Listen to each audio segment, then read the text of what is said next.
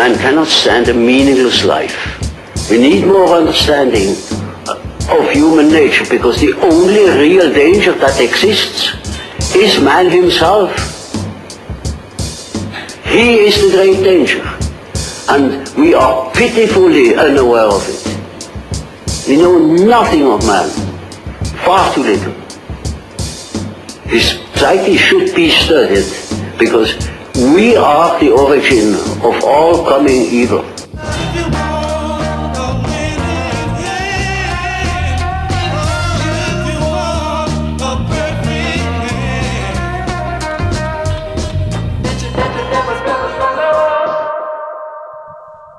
You are an explorer, and you represent our species. The greatest good you can do is bring back a new idea, because our world is endangered by the absence of good ideas.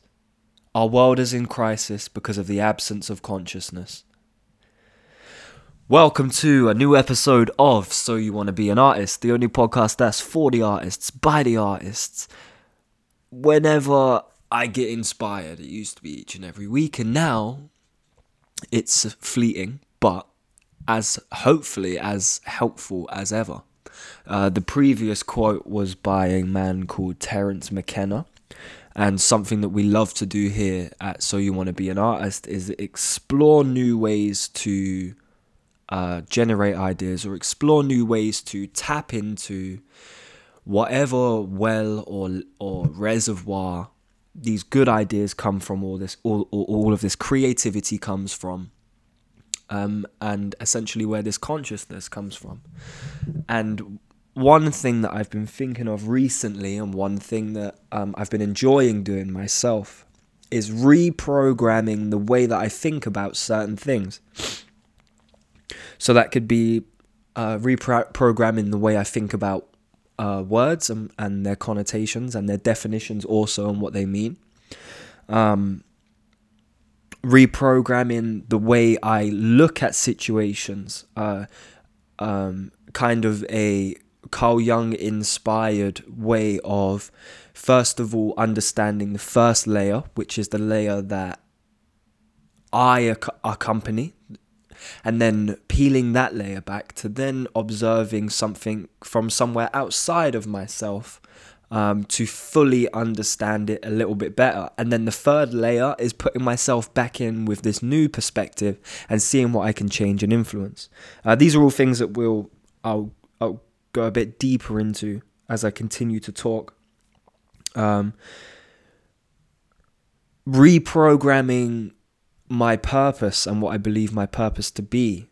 Reprogramming the way I think about that, and the why I do it, and not just the how and the what I'm doing, it's the why I'm doing it.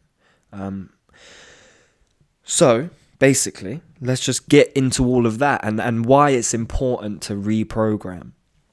For however many years you've been alive, until you reach a certain level of care, to step back and be like, okay, I've realized that I'm an independent body in this world, but I'm made up of everything else. Let me start kind of processing this a little bit better, and how can I start making my life maybe a little bit more conscious, or maybe a little bit more aware, or maybe just a little bit more alive.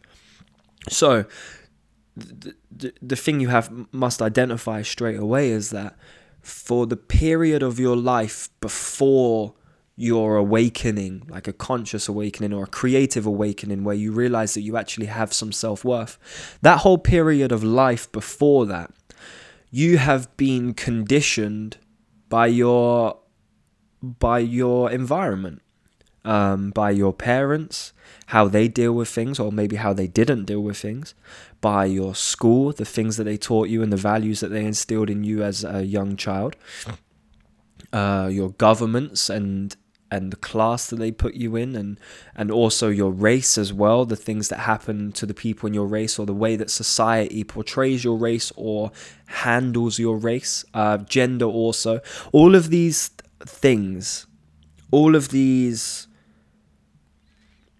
things that seem defining, and that are defining up to a certain point, they program you to kind of react to situations in a certain way. They program you to think a certain thing when you hear a certain word, for instance. And that's the first thing that we'll tackle. So the first thing that I want to talk about is changing your language and the connotations of a word. And I'm going to use examples that I have kind of learnt from, so that I can understand it well enough, basically, and so I can describe it to you. So the first word for me that I had to tackle that used to really hurt me was rejection. The idea of rejection is something that would paralyze me. I would be paralyzed by the fear of rejection, too scared to ever really put myself out there, or to fall backwards with fear that no one would ever catch me. Or a rejection that I would put myself out there and someone would say that I'm not good enough. So rejection for me, and I'm guessing for most people, is a very negative word. And this is something that used to cut very deep, because I've been rejected a lot in my life, and it's something that had a lot of power over me. So I got to a breaking point where I'm like, I need to take power over this word. So I need to change its shape, essentially. So now I have to think about rejection as the thing that fuels the universe. Cosmically speaking, the universe apparently, or could have, started from a big bang where all matter was condensed into a space that was so tight that ultimately it got rejected, and everything got rejected and scattered and across the universe to make the universe. So if that idea doesn't prove to you that the idea of rejection can create worlds, then we can take it a little bit further. As human beings, or as Neanderthals or as cavemen or whatever, as the first step of human evolution, we crawled out of the ocean to become humans from wherever we were before. I'm not smart enough to know all the words and all the terminology and all of that stuff. That's stuff you can research. But we decided to reject the ocean as human beings, or what was the building blocks of human beings. We decided to reject the ocean and crawl out. And then it got to a point where nature started to reject us, and we had to invent things like fire, and we had to invent things like shelter, and we had to invent things like love, really and truly, and community, because there was safety in numbers, and it was easier to survive in a pack against the world than it was to exist by yourself. So then that just also gives you another way to look at rejection as something that actually fuels survival. It's the thing that makes you want to create something that keeps you going, or that keeps you alive.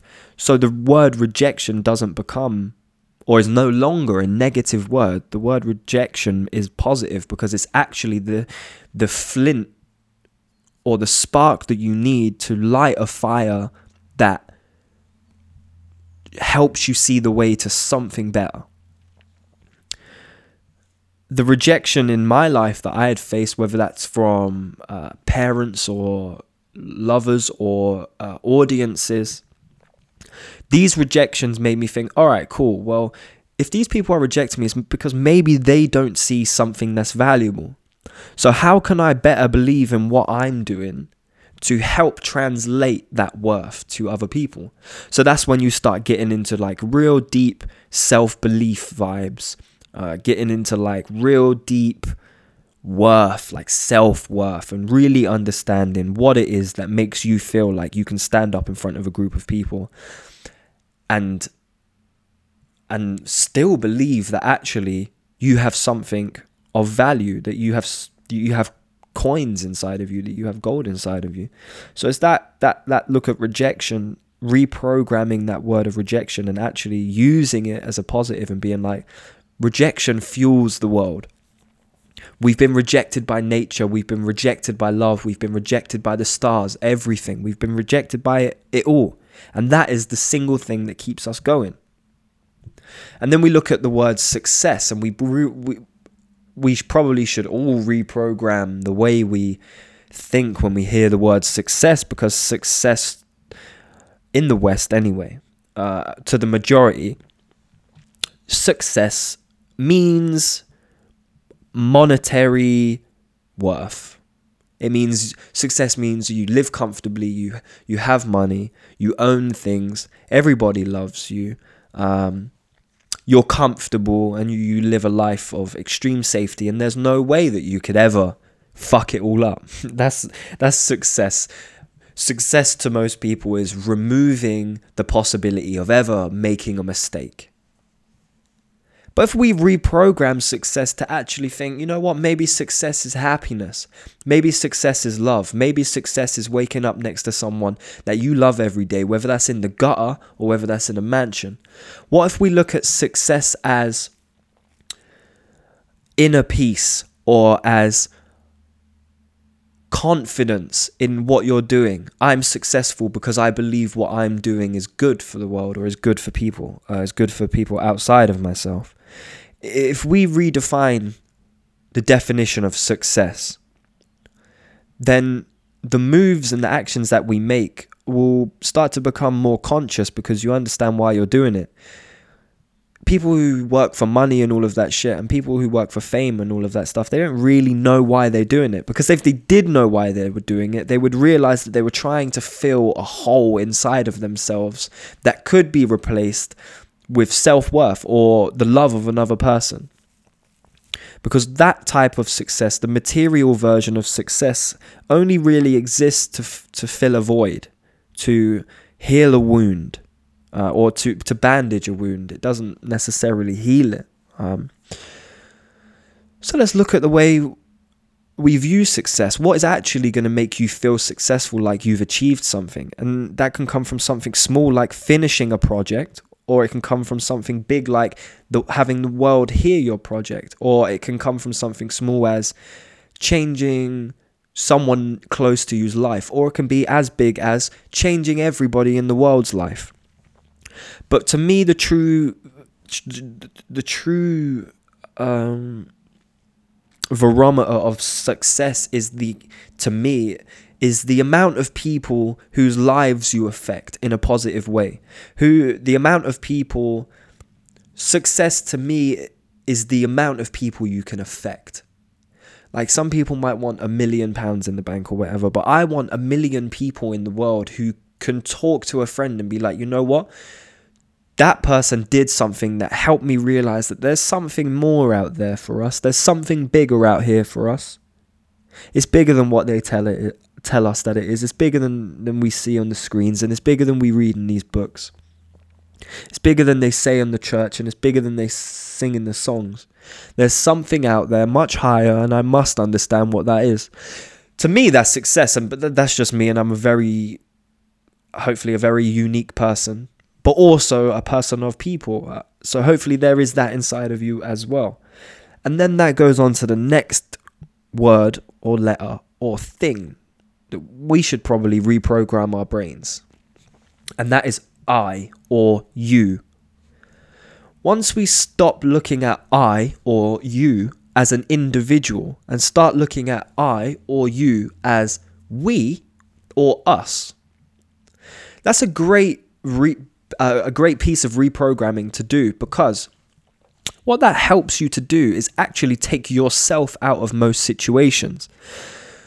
Instead of, when you're in a situation that you should learn from, like, okay, this has happened to me, blah, blah, blah, etc., etc. Let me try to think of an example. I can't think of an example, which is bad. I apologize. But if you can take yourself out of a situation and look at it from above, and look at yourself as not yourself, but as everybody else, as any man or woman on the street, if you can look at yourself in that way, then you've reprogrammed your brain to actually act selflessly. And then when you can act selfless for yourself, you can begin to act selfless for other people. It's that notion of I or of you, that those words or letters, they actually represent one thing instead of representing everything. I represents you also. So when I talk about I did this or I reprogram, I'm really talking about, everybody. And when I say you, I don't just speak to the person who's listening to this. I speak further than that. I speak to you as a whole world of people, a whole world of different textures and colors and tastes and smells and all of that stuff. It's reprogramming that I and you to actually be something greater and look at it from a godlike perspective. It's a lot of pressure. I mean, that's probably something else that needs reprogramming, but that's another episode in itself. But that is, if you can look at it from a godlike perspective of like, okay, I represents us all. We are all one and you are all the same. So if we can reprogram that and help us get outside of ourselves to look at our situations that we face from a higher perspective, one that isn't wrapped up in yourself and it doesn't go through the filter of all that you know, the very limited information that you know about life. If we can take it out of that filtering process and kind of just chuck it into the cosmic slop of everything, then it might help you to look at your shit a little better. Or a little freer, should I say. It may free yourself up to look at your situation. You put your pride and your ego aside and you just look at it like a bird from the sky or whatever you want to look at it from. But you just have to learn how to take yourself out of the situation, because more time, it's not about you.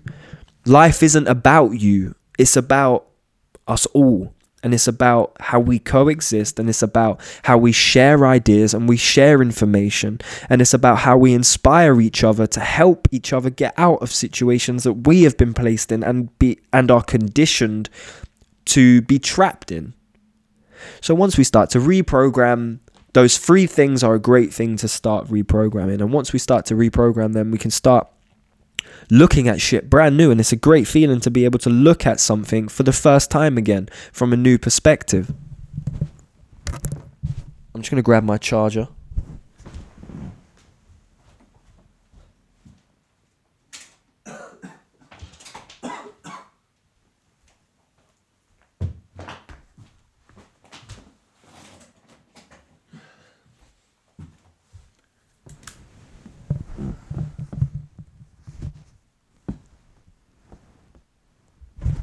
Alright, yeah, baby, we rolling. Alright, back in. Alright, where was I? Alright, now the next thing I'd love to talk about is ask yourself, why? As an artist, what is your job? As a human being, what is your job here on earth? Is it to satisfy yourself? Is it to fulfill your own needs? Is it to pass the time? Is it to distract yourself? Take it a little bit further than that. Why do you want to serve yourself? Why do you want to distract yourself? Why do you want to empower yourself? What's the next layer beyond that? What's the next layer beyond yourself? And this is a recurring theme through this episode, is what is beyond yourself that can actually help you more than you realize? So a good thing to ask is, what is my job?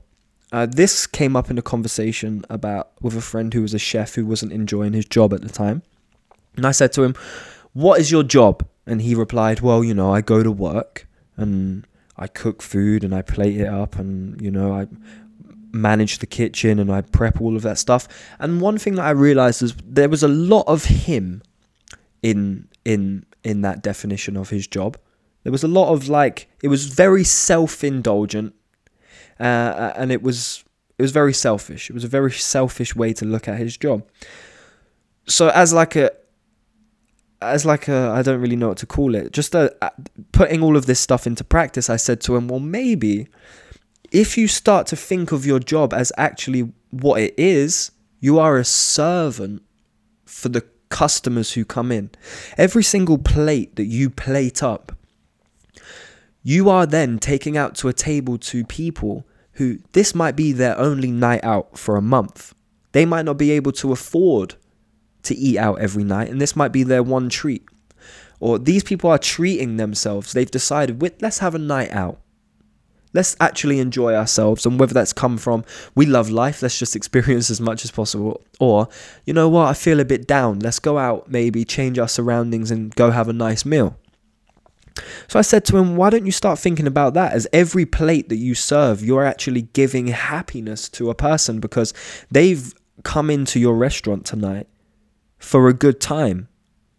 And as a human being, you know that you want a good time most of the time because you don't want to feel sad anymore.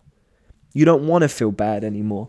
You don't want to feel like there's nothing to enjoy anymore. So you go out and you eat some food and you have an experience. Like, it's bigger than just the specifics and the eyes and stuff. And I said to him, if you start to look at it like that, maybe you'll enjoy your job a little bit more. And then we start to think about that as artists. What is your job? Is your job is to sing songs, is just to write songs, is just to paint pictures, is to make films, is to write articles? Or if you say, you know, if you're a musician, what's your job? Oh, you know, I wake up and I write music and I perform it and make the art and stuff. Okay, that's great. That's all fantastic. But what's the next layer of that? What is your real job outside of yourself? If you're drawing from this pool of creativity and you're keeping it for yourself just so you can make music and all of that stuff, that's also very selfish. And that's actually it's a very capitalist mindset to find this reservoir of creativity and then just to keep it for yourself. It's very selfish. So as an artist, you got to think, what's outside of myself? What is the point? What is the purpose here? What am I actually trying to do? What's my job? And it's hopefully to inspire people, to let them know that they are not alone, to let them know that there is hope, to let them know that there is, again, something higher than you. There is something that cares for you, that's behind you, that's higher than you. And it can't present itself to us in a physical form. So you as an artist, you must be that physical form. You must be the embodiment of whatever it is you believe that there is higher. Whether that's God or whether that's stars or whether that's universe or energies or crystals or whatever fucking label you want to put on it. Start to become the physical embodiment of that. If you have a crystal in your hand or whatever the fuck you super spiritual people do. If you hold a crystal in your hand, you have to be the physical embodiment of that. You have to be a physical embodiment of God, and you have to understand that it ain't about you. And it's about us and how we communally navigate this cosmic slop that we've been placed amongst. Nietzsche said once, "He who has a why to live can bear almost any how." And that's basically a very philosophical and poetic and romantic way to summarize all that we've spoken about in this episode. If you have your why, and if you have that locked in, suddenly everything becomes to flow to you easier because you're out of the way and you no longer are blocked by the pressure of having to create something good or having to create something impactful or having to create something that you even like. Because again, it isn't about you. It's about what the people need. Your job as an artist is to provide what humanity needs and history needs and the future needs. So reprogramming the mind and reprogramming the creative process to withdraw yourself or your idea of yourself to it.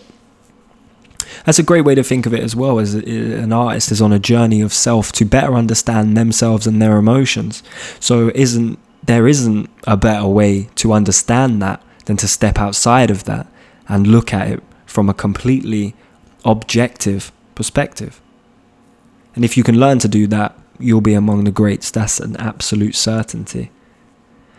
And that's the end of this episode. This actually ending, I've had to add this ending in because for some reason it didn't export last time and I've had to do it again. And there is some gems that I've missed out, but I'm going to have to buy a hard drive and sort my life out. It was a lesson I needed to learn. The next episode I'm going to do is actually called Learn to Identify Your Lessons. Just some exercises and some shit basically to help you better identify lessons in everything. The lessons in everything that happens, even when nothing happens. So lock into that. Subscribe, follow, please share. This whole thing, really trying to start a revolution, like a romantic revolution, a movement essentially to combat the bullshit that floats around the internet, the selfish, narcissistic, very fearful content that outrages a lot of people. This is hopefully content to do the opposite and to empower you and fill you with hope. So if you feel like that job has been done, then please share it, subscribe, follow, lock in, check the previous episodes, tell your mama, tell your papa, and that's it. Done. Love you. Bye.